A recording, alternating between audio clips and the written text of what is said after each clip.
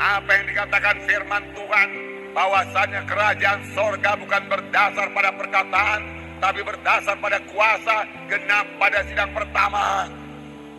Mereka senantiasa mengalami kuasa Tuhan. Doa mereka didengarkan Tuhan dan dijawab Tuhan. Mujizat adalah hal yang biasa pada sidang pertama. Biarlah ini juga merupakan hal yang biasa pada sidang pada akhir zaman ini. Amin, saudara.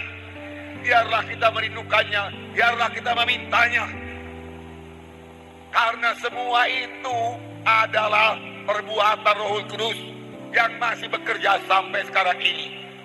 Sungguh benar apa yang dikatakan oleh Tuhan Yesus sebelum dia naik ke sorga. Tetapi kamu ini tunggulah di Yerusalem, sehingga kamu diperlengkapi dengan kuasa dari Maha Tinggi.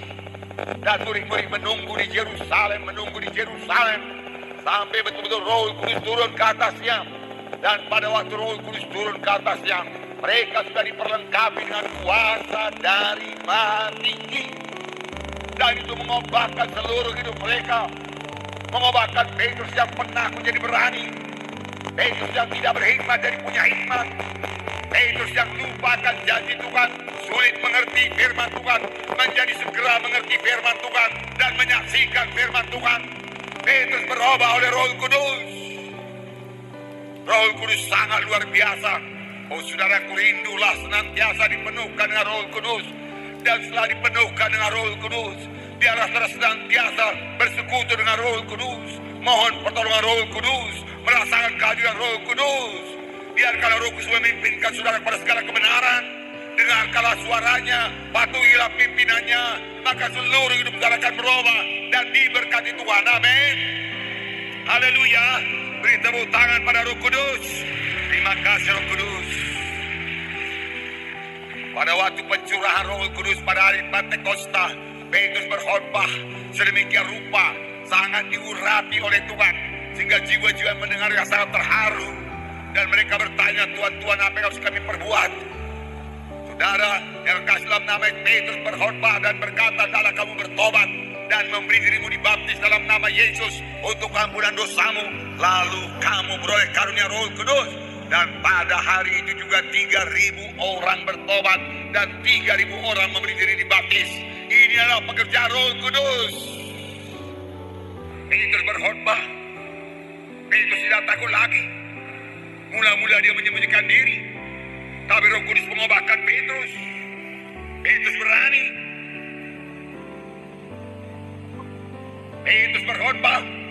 Dengan terus terang dia katakan, kamilah saksinya mengenai Yesus yang mati, tetapi Allah membangkitkan dia dari antara orang mati. Dalam hal itu kamilah saksinya. Dia berani buat Tuhan. Rindulah hal seperti ini jadi bagi saudara, jadi bagi kita, jadi bagi anak-anak Tuhan, dan memang harus jadi. Dan Tuhan memang mau membuatnya jadi sepanjang kita merindukannya. Amin saudara. Lapar dan hauslah. Rindukan perkara-perkara rohani dalam hidup kita. Miliki pikiran-pikiran rohani yang memikirkan perkara-perkara rohani. Miliki. Tuhan, aku rindu perkara-perkara rohani Tuhan. Aku rindu urapanmu bertambah-tambah Tuhan dalam hidupku, dalam pelayananku. Aku rindu Engkau mengurapi pemberitaanku. Aku rindu Engkau mengurapi kesaksianku. Aku mau bertambah-tambah mengerti akan firman Tuhan. Aku mau kuasa mulia meletakkan tangan dan seorang sakit orang itu sembuh. Tuhan, aku mau Tuhan meletakkan tangan dan mengusir setan dalam nama setan itu pergi.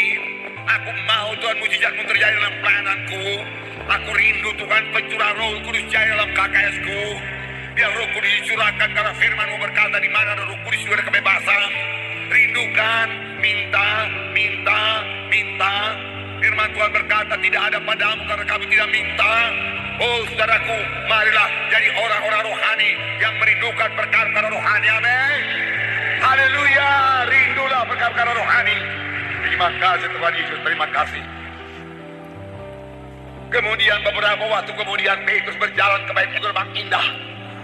Apa yang terjadi? Dia melihat seorang yang lumpuh di situ. Dan Petrus dengan yakin berkata, emas dan perak tidak ada padamu, tapi apa yang ada padaku berikan padamu. Dalam nama Yesus Kristus orang Nazaret, bangkit dan berjalan. Lalu Petrus mengangkat tangan orang itu, membantunya berdiri. Seketika juga orang itu sembuh. Mujizat Tuhan terjadi. Apakah ini karunia rohani mulai bekerja pada Petrus? Oh, rupanya setelah baptisan Roh Kudus ada lagi berkat yang lain. Bukan hanya kuasa untuk bersaksi, ada karunia Roh Kudus. Saudara, kesembuhan ini segera menimbulkan kemarahan Setan marah buat pemberitaan Injil. Setan tidak suka Injil diberitakan. Setan tidak suka jiwa-jiwa diselamatkan. Apalagi setan tentu tidak suka jiwa-jiwa menerima mujizat Tuhan, disembuhkan. Dan setan takut kepada nama Yesus. Oleh sebab itu, imam-imam tanpa sadar mereka telah dipacu oleh setan. Sebab imam-imam berkata, mari kita larang supaya mereka itu jangan lagi berbicara di dalam nama Yesus. Di dalam nama Yesus. Karena setan tahu bahwa saya dalam nama Yesus ada kuasa. Tetapi juga setan sangat marah. Karena di sini dikatakan, di dalam ayat 4 dikatakan, dalam ayat 2, orang-orang itu sangat marah karena mereka mengajak orang banyak dan memberitakan bahwa dalam Yesus ada kebangkitan dari antara orang mati. Ini sangat dibenci oleh setan. Jiwa-jiwa mengetahui ada kebangkitan dari orang mati. Tetapi dengan sukacita saya memberitahu kepada saudara, dan inilah pengharapan yang terutama, iman yang terutama bagi tiap-tiap anak-anak Tuhan, bahwa saya dalam Yesus kita ini semua akan dibangkitkan, akan hidup dalam satu hidup yang baru dengan tubuh yang mulia. Amin.